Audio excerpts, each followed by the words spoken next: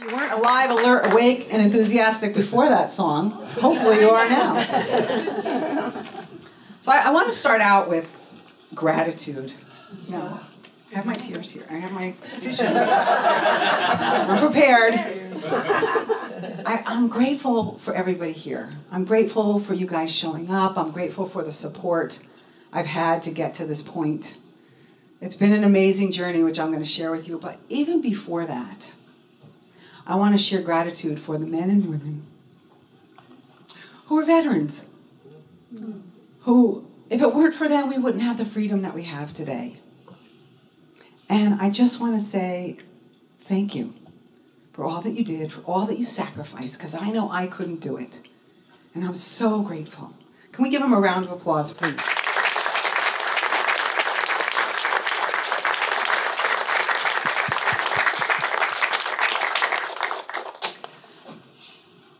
So, I was raised Catholic about 100 years ago.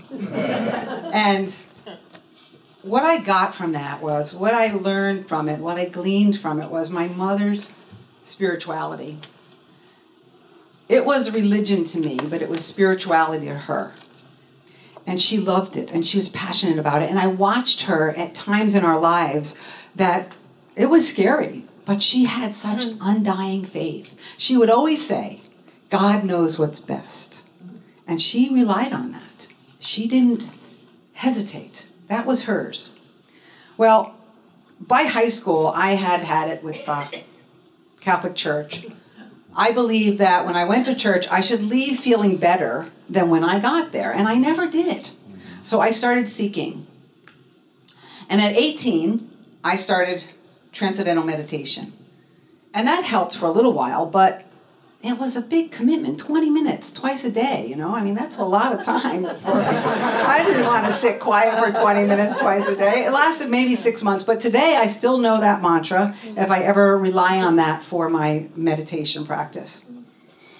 Then college came, and I just continued to seek. I continued to go to different churches and find my way, and for some reason, church just wasn't it for me. I couldn't find it. And, you know, I was also going to psychotherapy to help me. You know, here I am, 20 years old, and I'm already trying to figure out why I'm not happy, right? And there were other things that I was doing in addition to psychotherapy and seeking out churches and seeking out different spiritual communities.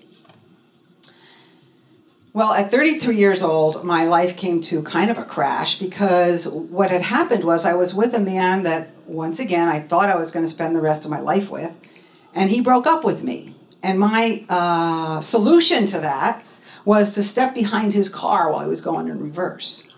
So, needless to say, I didn't get killed, but it was a red flag. A lot of my friends said, that's not okay. That's not normal. There's something wrong here. And I went for a girls' weekend at my friend Janine's house, and her friend Nanette said, have you ever heard of CODA, Codependence Anonymous? And I was like, no. She's like, I think you might need it. Okay. So that was my first step into a 12-step program.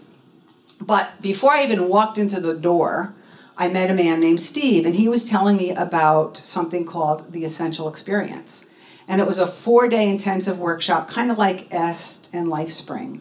And before I even walked in the door, I knew I was signing up for this other thing, this EE thing. And, you know, 12-step programs are amazing. That was my new tribe, my new family, but so was the community from EE. I did this 4-day intensive, and it was an amazing community of people. I met my dear friend, Barbara Hope Viviani, and became super close with her. She kind of remothered me. She taught me that I was lovable. She made me feel like nobody in my life ever made me feel before. It was a divine connection. And I want to share a lot of this because what fully alive means to me is to be awake, alive, alert in life. And to become aware of all of these little points in life that are helping me get to where I am today. So I became really good friends with Hope and became part of this women's group that she was in, which meant once a month I had to cook dinner for all these women, which like was freaking me out. But after 7 years, I got very comfortable with it. I really knew how to cook dinner for 5 or 6 women, which was awesome. It was awesome. And I continued going to my 12-step programs, which really helped me to, if you know anything about the 12 steps, but it really helps you to dig in and see who you are and see where you come from. I remember one of my first sponsors saying to me when I shared how my mother went into postpartum after I was born, and she didn't want to hold me for 6 months. So I cried, and I didn't know for many years that, they called me the crybaby, but I didn't know the reason was that my mother didn't want to pick me up, that my mother didn't want to feed me. She would send my aunt in to feed me. She would send my sisters in to get me, but she didn't want to hold me. She didn't want to have anything to do with me. And so all of a sudden, things started making sense, why I didn't trust people and why I would get into these bizarre relationships that didn't last. And it was okay when I broke up with the guy, but when he broke up with me, I wanted to, I didn't slit my wrist, but I wanted to jump behind his car. So things started to make some sense to me, and I started to do some healing. So one of the play workshops that I did through the EE group, I met a woman named Sue Lairs. And Sue lived up in the South Windsor area, and she shared with me about a church called Hope Church. And she said, Teresa, if you want to experience EE every weekend, you have to go to Hope Church. Of course I do. I was a junkie for this, adrenaline rush when I go to church. And I walked in and it was amazing. The singing was amazing. This place was 2 hours from my house, but it didn't matter. I was driving up there every Sunday. Reverend Carlos Anderson was the minister up there. And this became my spiritual home to the point where I considered packing up and moving up there. But when I thought about it, and I had already left corporate America and started my own business, and I had this great, successful business down here, I said, you know what, just driving up there once every couple of weeks was good enough. Now it went down to every couple of weeks. Eventually it was once a month that I went there. But I still considered Carlos my minister. And the other thing that I was very drawn to was network marketing companies. And I was very drawn to them because many of them have a spiritual component to them. And I can remember more than once hearing people in the network marketing companies say, Jesus was the first network marketer. And I never thought about it, but he really got people to follow him, right? And to do what he did. And that's what network marketing is. It's about finding a leader that you can copy and do what they do and duplicate what they do. So it was in my mind a little bit about this Jesus thing, but, I don't know, it just didn't hit me yet. So I was pretty successful in a company called Nikan. It was the one that I was most successful in. And actually, it gave me my biggest teacher as far as where I am today, because that's where I met Michael Bronstein. Michael Bronstein was a diamond distributor for Nikan. He had, about 20,000 people in his downline. He was an amazing man. And the first day I met him, I knew there was some kind of connection there, but it wasn't until 6 months later that we started dating. And a year and a half after that, it was on June 1st of 2003, we actually moved in together. But shortly after we moved in together, he got sick. He started having these sores on his legs. And so we started looking to see what was wrong with him, and it was like one doctor after another doctor. And then in October, he took a medication that he was allergic to. And he was laying in bed, and I'm laying down next to him, and he was so sick, and all of a sudden, I felt I was alone. He was gone. And I freaked out. I was like, oh my God, Michael. So I start calling out to him. And in about, it was probably 2 minutes, or maybe it was 5. I don't know how long. It felt like an eternity. He comes back and he says, wow, that was amazing. He said, I saw this amazing light. He said, and all I could smell was roses. He said, and I was in no pain. I had no pain anywhere in my body. And I'm like, really? And now all of a sudden I'm like, shoot, I don't know, did I do something? And then he said, and then I heard you, and I came back. And I was like, oh boy. But then I said, you know what? I'm not that powerful, right? I'm not that powerful. It wasn't his time to go, right?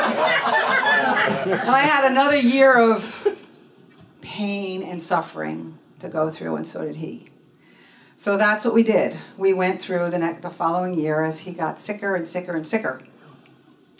But a couple of things that he taught me was, go where you're celebrated, Teresa, not where you're tolerated. Go where you're celebrated. And it was a big aha moment for me. It was also, the other thing he told me was, because in network marketing, it's about people that want to do what you've done to get where you are. But I always picked the people that wanted to be where I was but didn't want to do what I did. So you end up dragging them along. You end up doing a lot more work than you have to do. So it became a really astounding to me for me to realize, if people aren't willing to do what you did, then you got to let them go. And it's the same in 12-step programs, right? It's a program of attraction. It's about allowing people to see what you've done and be willing to listen to what you have to say and do what you're telling them, because you know from experience. So we were together for 1.5 years, and I sold everything in June and moved June 1st of 2003. Now, Michael couldn't marry me because he was never divorced. His wife didn't want to divorce him because his mother was a multimillionaire, and she wanted millions of dollars. Plus, when she was with him, he was a millionaire. So she wanted millions of dollars, and he didn't have that to give her. So he never divorced her. So on July 17th of 2003, he said, look, I can't marry you, but what I'm going to do is I'm going to sign over my life insurance policy to you, so that if anything ever happens to me, you at least are financially covered. And actually, it wasn't the whole thing. He gave me $600,000, and he had 2 sons. They each got $200,000. I said, whatever, Michael. You're not going to die. Don't worry about it. So anyway, also in that process, in that time that we were together, these are just little pieces that I'm sharing with you, because what I have found in my life is when I'm alive and awake and aware, I get to see the miracles that are happening all the time. So one day we went into this mall in Nyack, I think it was, or maybe it was Palisades Mall, I can't remember, but there was an art store. And I had to go to the ladies' room, so he went in and I was going to meet him in there. And I walk in and I see this Thomas Arvid painting, and it's a painting of a wine bottle and a glass of red wine, and the wine bottle has on it the label of Silver Oaks Winery. And I was like, oh my God, that painting is beautiful. And it was big. It was a big painting. And I said, Michael, I got to show you this picture. It's gorgeous. He says, I got one too. I got to show you. Well, it turns out we both fell in love with the same picture. I'm buying it. I'm like, Michael, we don't have $1,500. You can't buy it. I'm buying it. I don't care. I'm buying it. Pulls out the credit card. He buys it. We take it home. We put it on in our dining room. And it's just a gorgeous, gorgeous painting. I loved it. So time goes on, and Michael gets sicker and sicker, and it's now Memorial Day weekend of 2004, and I have to rush him to Columbia Presbyterian Hospital, and I leave him there that night, not knowing I'm going to come back because they have to do a blood transfusion for him. And I'll just never forget, it was 11 o'clock at night walking. There's certain moments that I remember so vividly, walking down the hallway, and there's no one in the hospital 11 o'clock at night, and just remembering the fear in me and having to trust that it was going to be okay and that I was going to be okay. And I had to go outside and take a cab because I don't drive into New York. So I took a cab from Columbia Presbyterian to this place in New Jersey, and then I would drive home from New Jersey. I think it was New Jersey. I don't know. It doesn't matter. That's the way I went to visit him all the time. I would drive to this little strip mall, get a cab. They would take me into, and his mother paid for me to take the cab because she couldn't go see him. She was in her 90s, and she was thrilled to have me go and visit him. Both his parents were in their 90s. So he finally got diagnosed with something called cutaneous T-cell lymphoma, and they gave him his first round of chemo, and within a couple of weeks, they said, we can let you go. You can go to a rehab. So they sent him to a rehab near me, which was great. But within 2 days, I knew he was in the wrong place. He was not being treated well. I'll just leave it at that. And I got up the next morning, and I said a prayer before I went for my walk. I said, God, help me. I was begging. I was begging back then. I didn't know that God was already in me. God was outside of me, and I begged. I said, please help me find a way to get him out of there. I don't know how to do this with all the insurance. I just know he needs to leave. And by the way, God, make this sign be really clear. So I'm walking down the street, and a mouse walks in front of me. I'm like, I wonder what a mouse means. What does a mouse mean? What does that symbol mean, right? So, okay, I keep walking. And then I come to this house that has a pond in the backyard. And I see this really big thing jump into the pond. And I'm like, what the heck was that? And I'm looking and I'm looking and I'm waiting for this thing to come out, and it's not coming out. Now I'm thinking it's drowning. Okay, now what am I going to do? I just watched something jump in the pond. It's drowning in there. I'm freaking out. And this lady comes jogging up, and she's like, what are you looking at, girlie? I said, something just jumped into this pond and it's not coming out. Oh, come on. She grabs me by my hand. Now we're trespassing on people's property to go see what this was. And we're looking, and we literally bang our heads together, right? And next thing you know, it jumps out, and it was a fish. It was a fish. It was a big fish in a pond that all I saw it was out of the side of my eye. And so we're laughing, and she said, what's your name? I said, Teresa. I said, what's your name? And she said, Jane. I said, oh, what do you do, Jane? And she says, I'm a coach. I said, oh, like a personal trainer coach, because she was jogging down the street. That's what I assumed. She says, no, I'm a spiritual coach. And I'm like, wow. I said, I just prayed for you. And she said, why? What's going on? So I start telling her about Michael, right? No accidents here, right? So I tell her about Michael, answered prayer right there. Thank you, Myrtle, whoever. And she says, okay, now by this time we've walked back to the house and we're standing at the end of the driveway. Now, I was raised Catholic, and I know I did a lot of searching and everything. But what she next said to me freaked me out. She said, you demand Michael's guides and angels to do what is in his highest good right now. And I'm like, demand? Yes, you demand it with this voice, with a strong voice, you demand.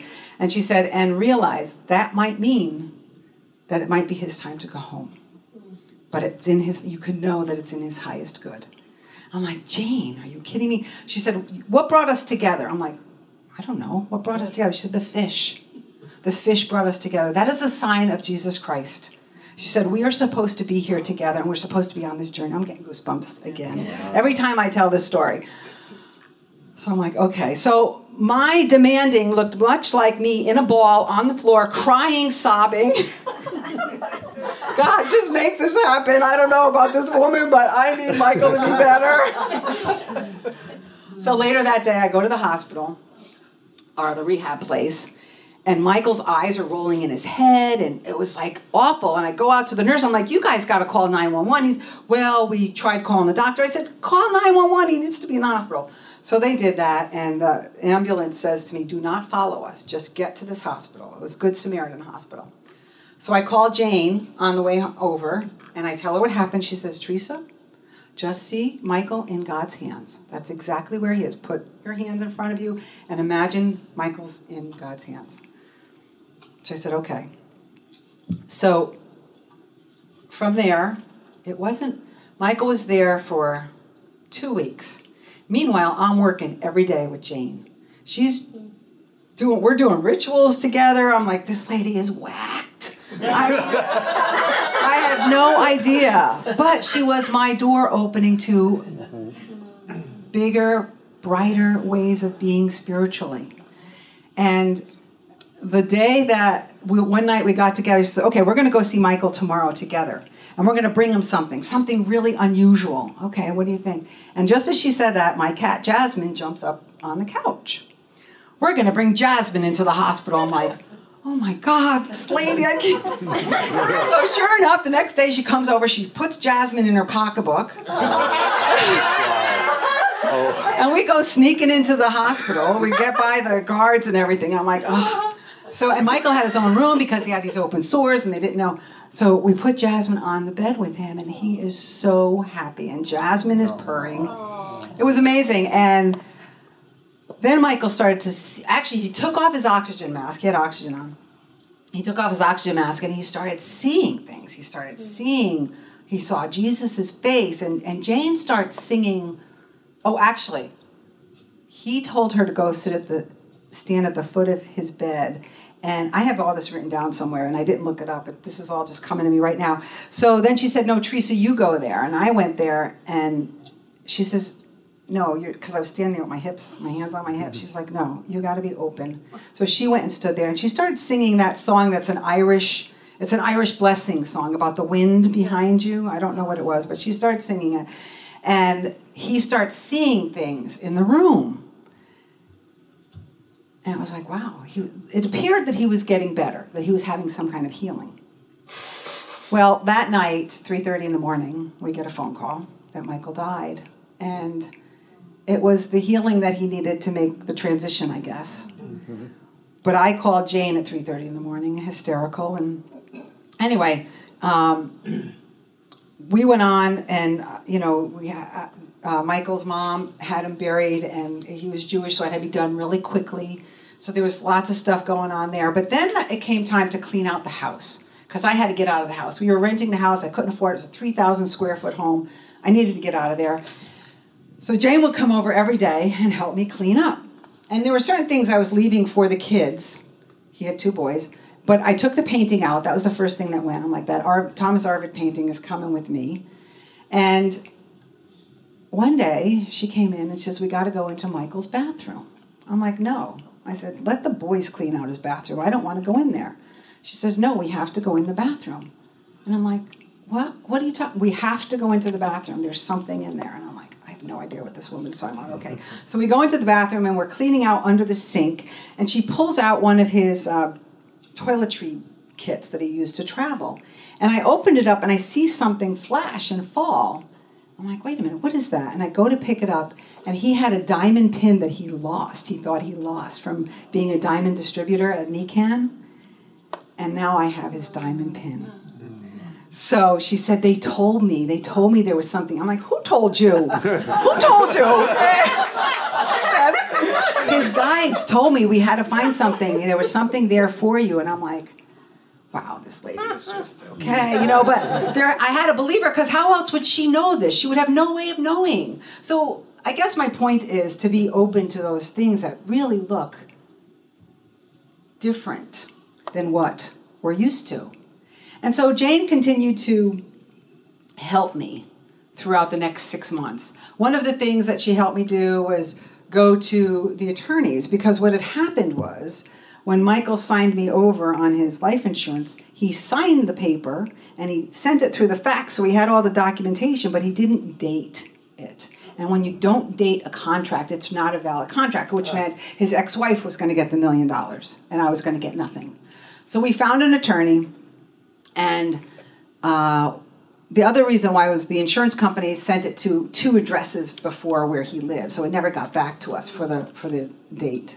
Anyway, turns out he signed that contract. This is kind of an interesting fact. He signed that contract on July 17th, 2003, and he died July 17th, 2004, exactly 1 year later. And it turns out we had to go to these attorneys. And Jane, I was numb. I didn't know. I was just like following her around. I didn't know what to do. So we would walk into this attorney's office. Their name was Keene and somebody, and they were in Nyack, I believe. And we would get in, how they have the big office room, with the big table. And so it's just the 3 of us, and we would sit down, and she says, okay, we need to pray now. And the guy is like, what? And I'm like, whatever.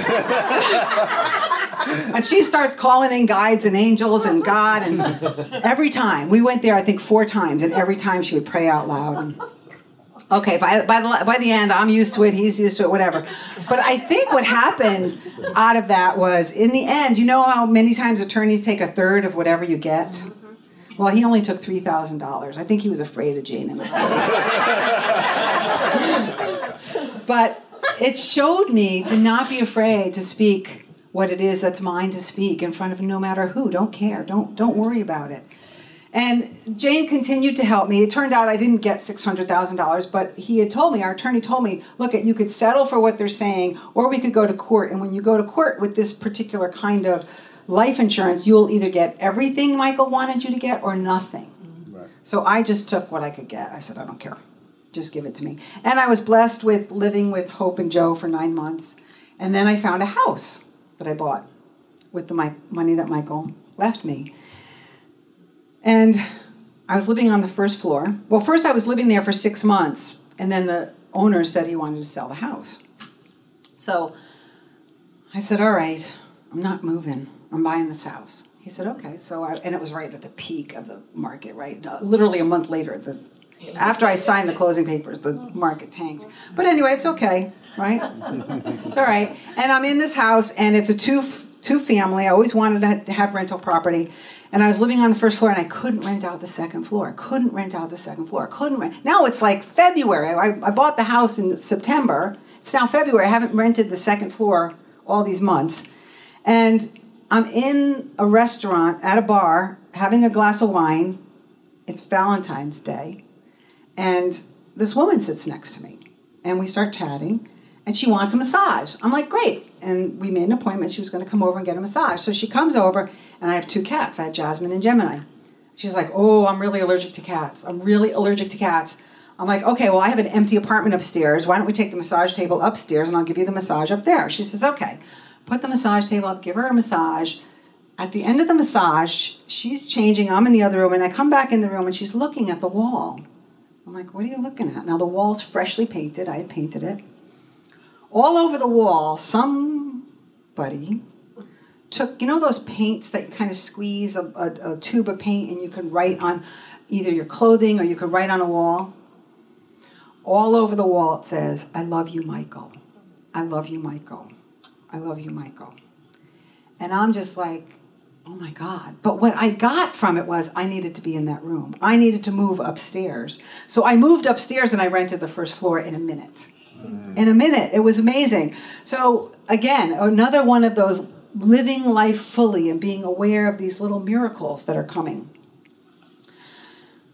Then I meet this amazing man sitting here. That one? This one right here. This amazing man. And I was done. I was so done with men. I was so done with relationship. I was so done. And I had been in a lot of pain, and I just didn't want to go down that road again. And I was ready to break up with him. We met on December 28th, and by Valentine's Day, I'm like, this is not the right guy for me. And so but I'm not going to break up with him on Valentine's Day, right? That's like awful. I did not like the guy. I just didn't think he was the right guy for me. But he shows up with this most amazing little jewelry box that's really unique and unusual, and it's all alabaster and rhinestones, and it says my heart belongs to you, and it's beautiful. But what was really weird about it was I knew this jewelry box. I've seen this jewelry box before. I'm like, what is up with this? And I don't know, he went to the bathroom or something. I go running into my room. I have a little memorabilia box in the back of my closet. I open it up. It's the exact same jewelry box that Michael had bought me on our first Valentine's Day.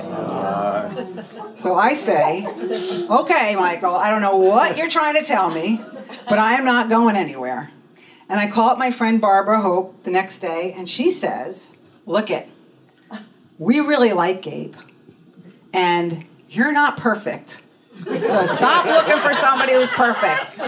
She said, maybe this is Michael's sign of saying, this is the guy for you. Just do it. And I stopped looking for him to be perfect. And I started looking at the things that I really liked about him. And it just kept coming back, like he was the guy for me. And it's been an amazing journey. So, again, to be open to us, the oneness of all of us, the oneness of those of us who are here, and the oneness of the ones that have passed on, the oneness of the messages that are coming to us all the time. And then finally, to this place of being a licensed Unity teacher as well as going on to be a minister. When I first came here, and I knew I had to be here because Sean was talking about the retreat that he was having, and I go to look at the retreat, and this other minister is Carlos Anderson, who I hadn't seen in years. So I'm like, oh my God, I'm going to this retreat. If you want to come, Gabe, you're welcome, but I'm going. And he's like, yeah, I'll go. So we started coming here, and I knew this was my spiritual home. And then I decided, Sean did a baptism here of a 10-year-old girl. And when I saw it, I said, I need to be baptized. So I got baptized. And then when I became platform, it was the most bizarre thing. Now, Sean isn't a regular kind of dresser, but every time I was platform with Sean, we'd show up with the same colors on. Whether it was bright orange, bright green, blue, black, it didn't matter. We were dressed exactly the same. And then I started having these physical tremors that I didn't know what they were, so we went to doctors, didn't know. They said, you're fine, there's nothing wrong with you. And what came through when I journaled about it was, be the minister you came here to be. And I was like, I don't know what that means. I don't understand. So I started doing different things at my workplace. And then I got another one of these tremors. I'm like, I don't know, Sean, something's wrong with me, but the doctors are saying there's nothing wrong. And he's like, sit down. I'm like, wow, he never spoke to me in that tone before. Like, what's up with that? And he said, I think you're supposed to be a minister. And I just started to cry. I was like, no, I can't be a minister. I'm over 50 years old. I can't start something now, blah, blah, blah, blah, blah. He said, yeah, you can. I am. You can do it. And he said, what difference does it make how old you are? So as soon as I let it in, I knew that was the truth. I knew that's what I needed to do. So I went on this journey, and you guys all helped me. I did my GoFundMe, and we did the concert, and it was just one thing after another. That's how I know I'm on the right track, when it starts getting easy again. Life gets easy again. So this past week, I went to Unity Village. We couldn't get a room in the hotel, so we had to rent out the Fillmore Manor, which was amazing. And it was really decorated beautifully, but most of the artwork in the place was just signs like that. There is always something to be thankful for, or blessings, or gather, or love, or, just wooden signs all over the place. There was one painting that was above the fireplace, and then there was a bunch of little photographs of the Fillmores. And it wasn't Myrtle and Charles's place, but it was their second son, Rickard Fillmore. It was his house with his wife, and actually their daughter was born in that house. She was the only person ever born at Unity Village. And we're all going through the rooms and everything, and we go into the bathroom, and there's this one painting of Silver Oaks Winery. Oh, and I'm just like, I was just like, and so Audrey and Mariette are like, what's the matter? I'm like, I can't believe this painting. I said, it's just, again, the miracle of how I just am open to the symbols and the signs that we are all one, and that I'm living life fully because I still see these things, and I know that I'm watched over, whether it's Michael or Spirit or whoever it is, that I'm being guided. And that Jane was an amazing teacher for me to watch how she was guided. And when she was done with me, she went on to another project. And I watched her for a while with that, and we've kind of lost touch. And she always said to me, if you need me, I will be there. And I know that. She will just magically show up in my life because that's what she does. So in the end, I read a quote this week, and I ended up buying a book, a poetry book. And there was an Einstein quote that says, there are two ways to lead your life. One is as though nothing is a miracle. The other is as though everything is a miracle. And I choose to look at it like everything is a miracle. Thank you.